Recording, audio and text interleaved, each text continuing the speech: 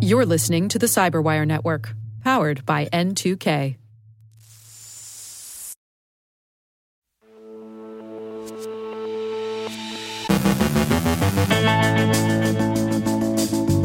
An Apache vulnerability is being used to install ransomware.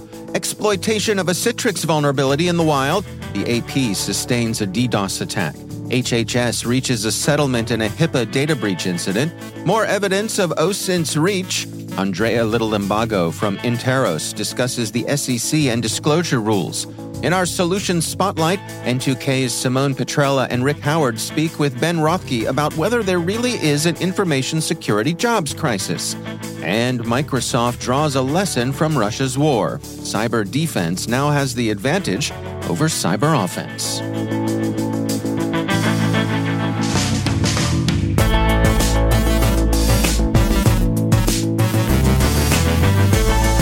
I'm Dave Bittner with your CyberWire Intel briefing for Friday, November 3rd, 2023.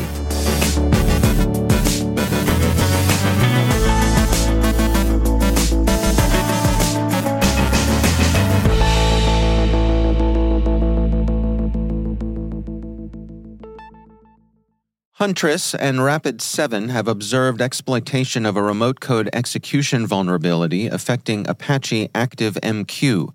The flaw is being used to deploy the Hello Kitty ransomware. Apache released patches for the vulnerability on October 25th, and Rapid7 says the exploitation began 2 days later, on October 27th. Rapid7 reported Wednesday the threat actors' attempts at ransomware deployment were somewhat clumsy. In one of the incidents Rapid7 observed, there were more than half a dozen unsuccessful attempts to encrypt assets. The vulnerability, which has a CVSS score of 10, can allow a remote attacker with network access to a broker to run arbitrary shell commands by manipulating serialized class types in the OpenWire protocol to cause the broker to instantiate any class on the class path. Huntress wrote yesterday, exploitation for this attack is trivial. There's a Metasploit module that automates exploitation for this attack. The Huntress team confirms that this module works like a charm against vulnerable instances of ActiveMQ. The Citrix Bleed vulnerability affecting NetScaler ADC and NetScaler Gateway remains under active exploitation. Citrix issued patches for the flaw early last month. NetScaler has offered advice on mitigation. Mandiant has been researching the risk and this morning updated its research into the exploitation, stating, Mandiant is currently tracking 4 distinct uncategorized groups involved in exploiting this vulnerability. We have observed some lower degrees of confidence overlaps in post-exploitation stages among these UNC groups, like using the same recon commands and utilities available on Windows. The U.S. Department of Health and Human Services Office for Civil Rights has reached a $100,000 HIPAA settlement with a Massachusetts medical management company. Doctors Management Services reported a data breach to HHS on April 22, 2019, stating that around 206,000 individuals were affected when their network server was infected with GandCrab ransomware. The breach, which occurred on April 1, 2017, went undetected until December 24, 2018, when ransomware was used to encrypt their files. An OCR investigation revealed potential failures in risk analysis, insufficient monitoring of health information systems, and a lack of policies to protect electronic protected health information, indicating non-compliance with HIPAA security rule requirements. Turning to some apparent news from Russia's hybrid war against Ukraine, the Associated Press has reported that its site, apnews.com, was intermittently unavailable Tuesday as it underwent a flood of traffic during what appears to have been a DDoS attack.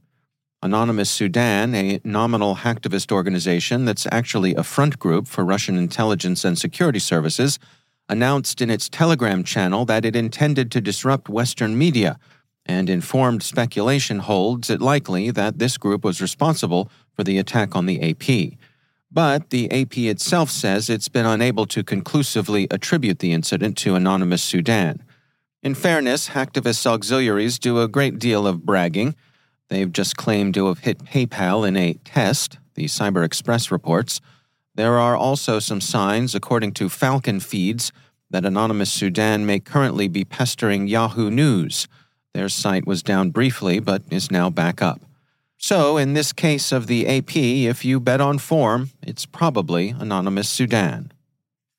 Open Source Intelligence, or OSINT, has shown its value in both of the major wars currently being fought, the war between Russia and Ukraine and the conflict between Israel and Hamas.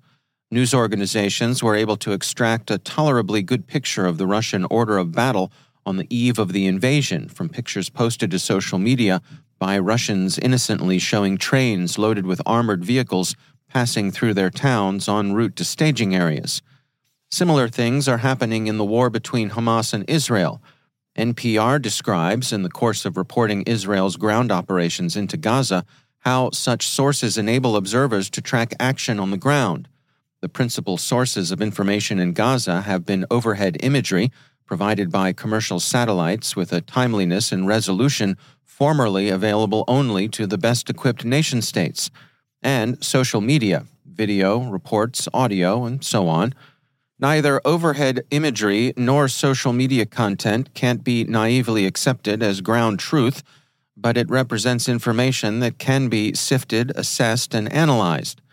The New York Times provided an example of how they did this, albeit a little slowly, in the case of the explosion at the Gaza hospital, which the Times now thinks was caused by a wayward rocket launched against Israel from Gaza. Some of the analysis depends upon background knowledge, historical or geographical awareness, and finally the esoteric but increasingly available skills of image interpretation. Microsoft, in announcing its Secure Future initiative, sees Russia's hybrid war as having demonstrated that the advantage in cyberspace has swung from the offense to the defense. The company says, the war in Ukraine has demonstrated the tech sector's ability to develop cybersecurity defenses that are stronger than advanced offensive threats. Ukraine's successful cyber defense has required a shared responsibility between the tech sector and the government, with support from the country's allies. It is a testament to the coupling of public sector leadership with corporate investments and to combining computing power with human ingenuity. And Redmond thinks that AI promises even more to the defenders, stating, as much as anything, it provides inspiration for what we can achieve at an even greater scale by harnessing the power of AI to better defend against new cyber threats. We note in passing and full disclosure that Microsoft is a CyberWire partner. The company has committed to improving cyber defense in these ways. They say, first, we are taking new steps to use AI to advance Microsoft's threat intelligence.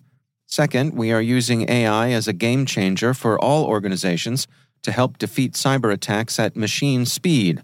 Third, we are securing AI in our services based on our responsible AI principles. So, in Redmond's view, AI is likely to further enhance the defense and so prove an ultimately benign family of technologies if properly managed. Let's hope so.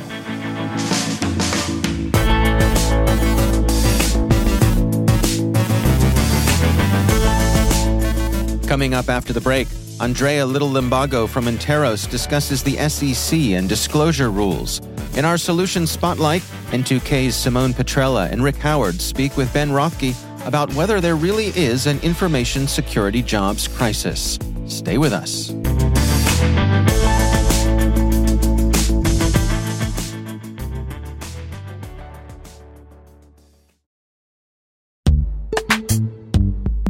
Every day, your IAM tech debt grows. Your multi-generational services struggle to work together. Building an identity fabric can fix this. It makes all your identity tooling stronger and allows you to connect any app to any service you want to use, with zero coding, zero maintenance, and zero app downtime. Strata's identity orchestration platform separates the identity logic from your applications, so you can optimize existing IAM tools and manage them in a single control plane. Now, every vendor, standard, and architecture work together. In short, building your identity fabric means you can secure your non-standard apps, keep your complex access policies, retire outdated IDPs, and modernize in record time. So build your fabric with Strata Identity and get rid of tech debt for good. Visit strata.io/cyberwire, share your identity priorities, and receive a pair of AirPods Pro. Offer valid for organizations over 5,000 employees. Connect today at strata.io/cyberwire.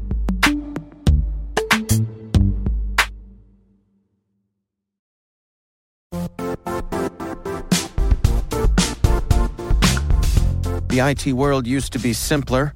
You only had to secure and manage environments that you controlled.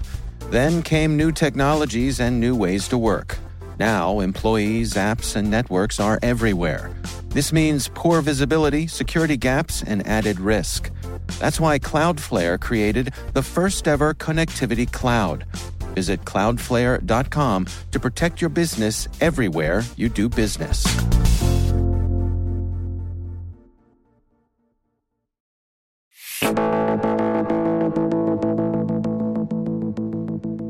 Ben Rothke works in information security at Tapad.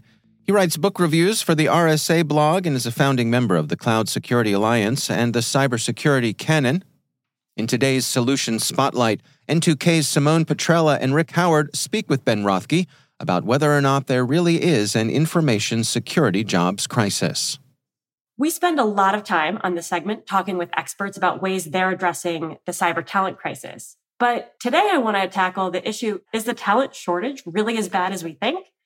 To have this discussion, I'm joined today by Rick Howard, the CyberWire's chief analyst, and Ben Rothke, senior information security manager at Experian. Hi, gents. Thanks for joining. Hello. Hey, Simone. Thanks for doing this. All right. Well, let's just jump right in. Ben, I know you've tackled this question. So is there really a cyber job shortage? Yes, but I think, with a caveat. There's a lot of reports, press releases, et cetera, about millions of cybersecurity jobs. So the short answer is yes, it's a great career path. There's a lot of openings, but it's not that people could take a crash course, get a high-paying job in information security. Darn, I wish, really? I'm shocked, I said. Okay. I get calls, weekly from parents, from people. They've got college-age kids. There's other people in IT that want to get into information security. And it's a great career. There's a lot of opportunity. But once again, it's not this magic bullet where you could take a boot camp and companies are going to be desperate for your services. I think that's the difference. I think one misnomer is, thinking you could just do information security. Information security is built on top of IT. Information security is like a medical specialty. First, you do internal medicine, then you do your specialty. Yeah, you're stealing an analogy. I've used that analogy for years, Ben. We're simpatico on that one. I thought you brought up something really interesting, which is that the numbers are endemically overreported. And it's something I have noticed in some of the things that we've seen in the data sets, and something that's always struck me. I know even when I think about the amount of federal cyber and defense cyber jobs that are being bid in the DMV alone, I think about every contractor that's putting out recs for the same job postings. If we're using that as the data point, I'm like, we've just quadruple counted because everyone's putting out postings for the same singular role. It's just getting replicated 4 times. Yeah, I think the number is, last time I looked, was 3.5 million job openings, right? And it seems to grow every year. These are not entry-level jobs. But I think that's our fault. We're the security professionals here. And for years, we've insisted that we're not going to hire newbies for a specific task. We've insisted that these new employees have, 20 years experience and 17 certs, and therefore we don't hire them. I'm wondering what you think about that, is that we could be very judicious here if we were smart about hiring newbies coming off the street and give them very specific things to do. And I wonder if that fixes the problem. Yeah, I mean, I think there's a lot of issues, a lot of things involved. And even getting back to that number, I figure, 1 million job openings in the U.S. I mean, if you think about it, that would mean almost like 1% of Americans are in information security. Information security it's broad, it's deep. So there's a lot of things going on. The short answer is there is no quick fixes. There's the supply, there's the demand, there's training aspects. And so there's a lot there. But yeah, I said there's a lot of different things going on, and there is no one thing to fix this shortage. Right. I'm curious though, because it really sticks with me too in the work we've done around this idea of the like short-term realities and companies that kind of focus on here's what I need yesterday. And so I don't have the advantage or the luxury to invest in those training programs or those upskilling programs versus the reality that if we don't do those things, there is no way to ever grow this pool of talent, regardless of what the actuarial number of shortfall of jobs is. So what has to happen culturally? And I assume these large companies, they've got to lead the charge from my perspective. In the old days when you used to pay bills with in an envelope from the AAA, their envelope said, I think, auto safety doesn't cost, it pays. I think so too with information security. It doesn't cost, it pays. It is an investment. And, there was a incident. Yeah, but Ben, we don't treat it that way as an industry. Yeah, because, my experience is when we train existing employees, we never do it with the idea that we're going to improve the team. That's not the primary consideration, right? It's usually a perk. We're going to improve how well the team performs on our particular strategy. And that's a culture shift for all of us because none of us do it that way. Yeah, as I said, there's a lot.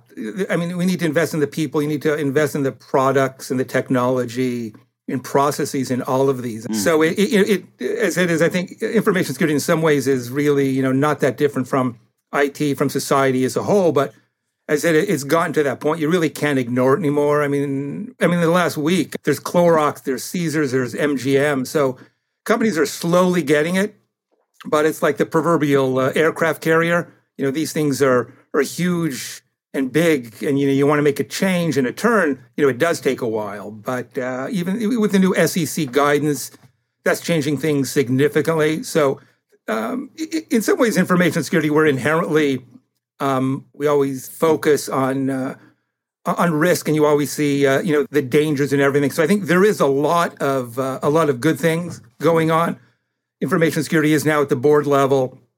There's a lot of investment, but it's still these things take a while to fix. The culture change, though, Ben, that I'm talking about, right, is that when you have a budget for training, and it's earmarked for career progression, okay, that's the first thing that gets cut. No, and Rick, I think you really said an operative word. It's how is it tied to a strategy? Just having a budget, it's easy to cut a budget for training when it's a perk because that's what it's viewed as. Is a perk. And so you take away the perk because you do that. If it's not tied to a talent strategy, a people strategy. Or, not to toot my own horn, but a first principle cybersecurity strategy, right? So if your strategy is, resilience, like it is here at the CyberWire, okay, we need people that know how to do resilience. And I could take budget decisions, resource decisions to Simone, my boss, and say, you spend $3,000 on this, I can buy down risk with that, right? As opposed to, it's Kevin getting a pat on the back because he did a good job last week. Yeah, I think that gets, into another issue. It is creating the, return on security investment. If you're familiar with FAIR, factor analysis of information risk, that's a great method to show and quantify that. But even getting those good numbers, that's an effort in and of itself. But a lot of things can be cut. No one says, hey, times are tough. We've got to cut back on electricity. We've got to cut back on plumbing because, you can't do that. And so to information security really is no different. I mean, right. But, it's a really good point when you think about the amount of budgets that's spent on, especially the operating budget spent on headcount. That is by far the largest amount of budget spend is ultimately on people. So I want to leave us with this parting question. I'll give you both a chance to kind of answer it. As a takeaway, if you were to identify one thing in sort of the low-hanging fruit that could start to change this culture paradigm and start to focus the industry on the long-term solutions, what would be your first starting point? I know what mine would be, but Ben, what do you think? Oh, I just say, stop and, figure, really understand, what your IT issues are, what your needs are, what your goals are, and understand how to, get security involved in that. So I'll piggyback off that, right? I would call that decide what your strategy and tactics are. But the first step in solving this problem, I think, is being able to assess your current workforce on how good they are at pursuing those strategies and tactics. So you can make a decision about training resources in the future. That's what I would do. That's great. Well, Ben, Rick, thank you so much for joining for this discussion. Always a ton of fun. Thanks, Simone. That was fun. Thank you. That's Ben Rothke speaking with N2K's Simone Petrella and Rick Howard.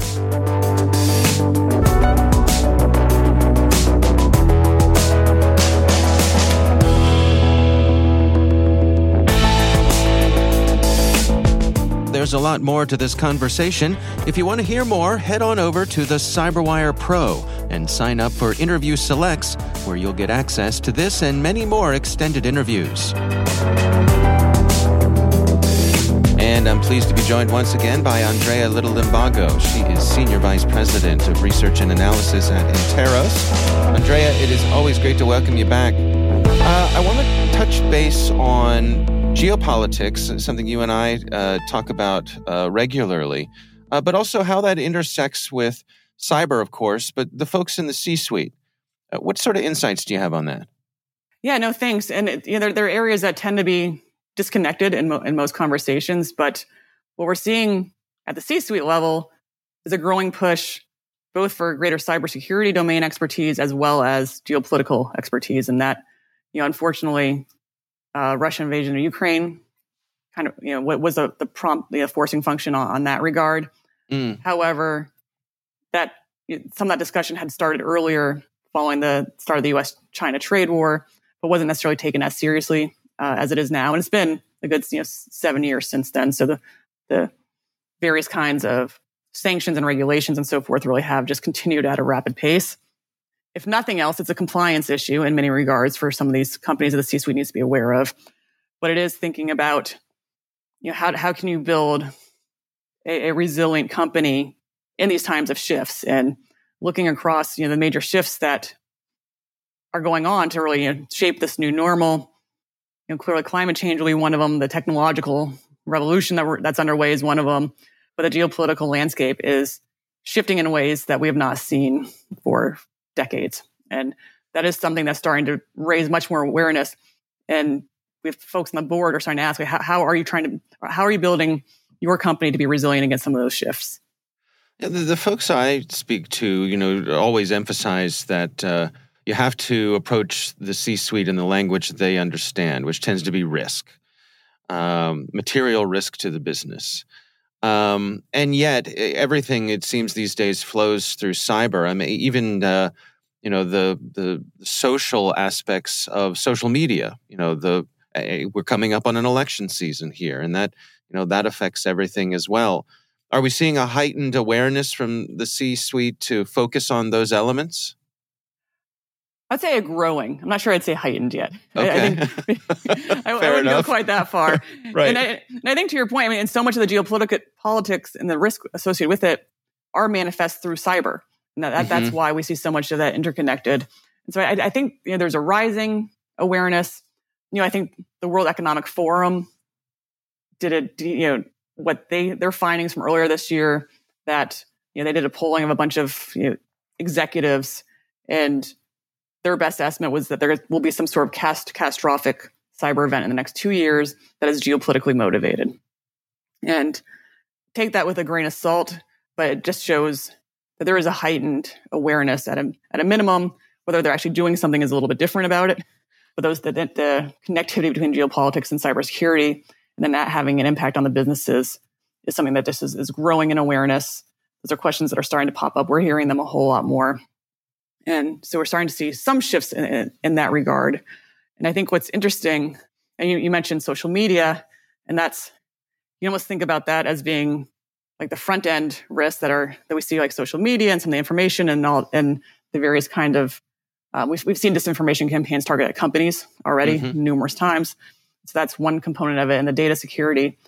And then some of the the back end risks could be the hardware that we're seeing right now that's being in the companies. And there's actually a really good book along the lines that separates it by front end risk and back end risk for cyber and geopolitics. That it's called The Wires of War by Jacob Hellberg. That I would recommend. And I really like that framing because it is sort of the software risk and then the hardware risk, and then the data that goes along with it. And I don't think many companies are thinking about it that way quite yet. And compliance is forcing some of them to. When you have something like Huawei technology that is not allowed to be within your infrastructure, that's a forcing function on the hardware side. And then even some of the software apps, but even just data security, data privacy laws are forcing as well. But I think it still is really nascent, I think, when it's getting into business discussions. Well, and we're seeing, shifts of emphasis on bringing some core manufacturing back to the United States, chip manufacturing, things like that. But then in the next breath, you hear the folks leading that effort saying, well, we don't have enough people here who are trained. And so it's going to take us longer than we thought it would. Strong geopolitical implications there. No, and it's huge. I mean, I was just reading, I think, the other day that the Taiwan Semiconductor Manufacturing, the biggest semiconductor company, was building a plant in Arizona, and then it's getting delayed for that reason, for inability to find all the labor that they need. So there are, it's one of those things. It's way easier said than done, but we are seeing the companies shift in that regard. But we're also, it's interesting. I'm also seeing in some cases, out of governments or corporate executives, talking about the risk on one side, and then in a different forum, talking about how they're reinvesting, say in China, and growing a labor force, or growing a new plant there. And so it's very hard to see. You can't have it both ways. And I think some companies are trying to have it both ways right now because they've been able to. And that's, especially in the area of supply chains, they've grown globally absent any thought about geopolitics. That's how that was globalization as it expanded over the last few decades, really didn't take geopolitics into consideration. And now it has to. So it's a big mindset shift that I think is slowly coming around. And for sure, some industries are thinking about it a lot more than others. Yeah, I just think in my day-to-day life, I mean, for all of us, the number of items, consumer items, our mobile devices, our televisions, everything that comes through China. And so you think about a company like Apple, who we all rely on, for even if you don't have an Apple device, someone who does. They can't just pivot and find another manufacturer with the scale and precision and all the things that they've come to expect that China can provide. Yeah, no, I agreed. And then even if going down to the materials that go into those technologies, the critical minerals, that's really becoming another area of discussion and dispute between China and, say, Australia, the U.S., European countries. And so that also becomes another area of concern, is where if we're trying to decouple, where do you get the critical minerals needed to create the technologies? Where do you suppose we're headed here? Are we on a trajectory of, for the short term, increased tension, or are we at some sort of equilibrium? Where do you suppose we are? Honestly, I think a lot of it depends. I mean, we're at a new equilibrium for sure, following Russia's invasion of Ukraine. But with regard to China, so much depends on what China does towards Taiwan. I think we're at an equilibrium right now for the level of tensions. They're higher than they were several years ago. I don't foresee any rethinking of the sanctions on their major tech companies and their AI companies and so forth. There's the unethical labor conditions that they have also impacts the regulations of their companies. And I don't see that going away or us shifting policy. I've actually heard recently a couple of Congress folks calling for rethinking some of the policies towards China, but I just can't imagine that happening. Just given the wide scale IP theft, and we keep finding, there seems to be some new data breach linked back to China. So I can't imagine that happening anytime soon. But really the unknown is China's behavior towards Taiwan. And that, for many people, has always been like, oh, that's a distant future. I think more, and the government for sure is planning for that more now. And I think many of the companies are starting to think that what would happen then. Again, I think Russia invading Ukraine was a forcing function on that. But I think some of the other aspects of U.S.-China relations have further raised the concern. Yeah. All right. Interesting times. Andrea Little-Imbago, thanks so much for joining us.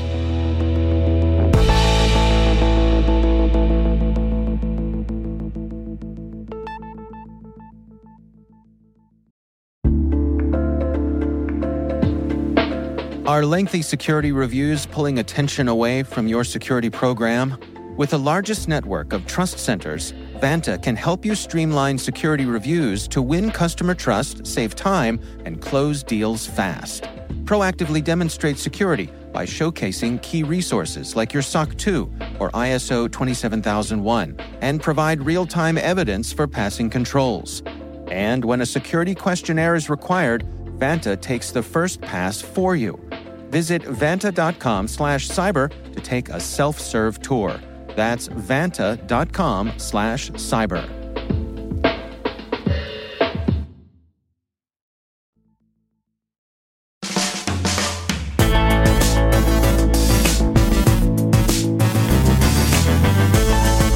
And that's the Cyberwire. For links to all of today's stories, check out our daily briefing at thecyberwire.com. Be sure to check out this weekend's Research Saturday and my conversation with researchers from SentinelOne. They're sharing their work, Sandman APT, a mystery group targeting telcos with a Luajit toolkit. That's Research Saturday. Check it out. We'd love to know what you think of this podcast. You can email us at cyberwire@n2k.com. Your feedback helps us ensure we're delivering the information and insights that help keep you a step ahead in the rapidly changing world of cybersecurity.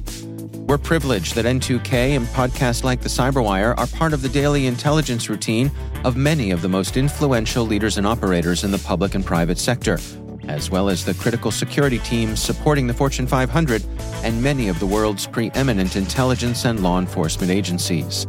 N2K Strategic Workforce Intelligence optimizes the value of your biggest investment, your people. We make you smarter about your team while making your team smarter. Learn more at n2k.com. This episode was produced by Liz Irvin and senior producer Jennifer Eiben. Our mixer is Trey Hester with original music by Elliot Peltzman. The show was written by our editorial staff. Our executive editor is Peter Kilpie, and I'm Dave Bittner. Thanks for listening. We'll see you back here tomorrow.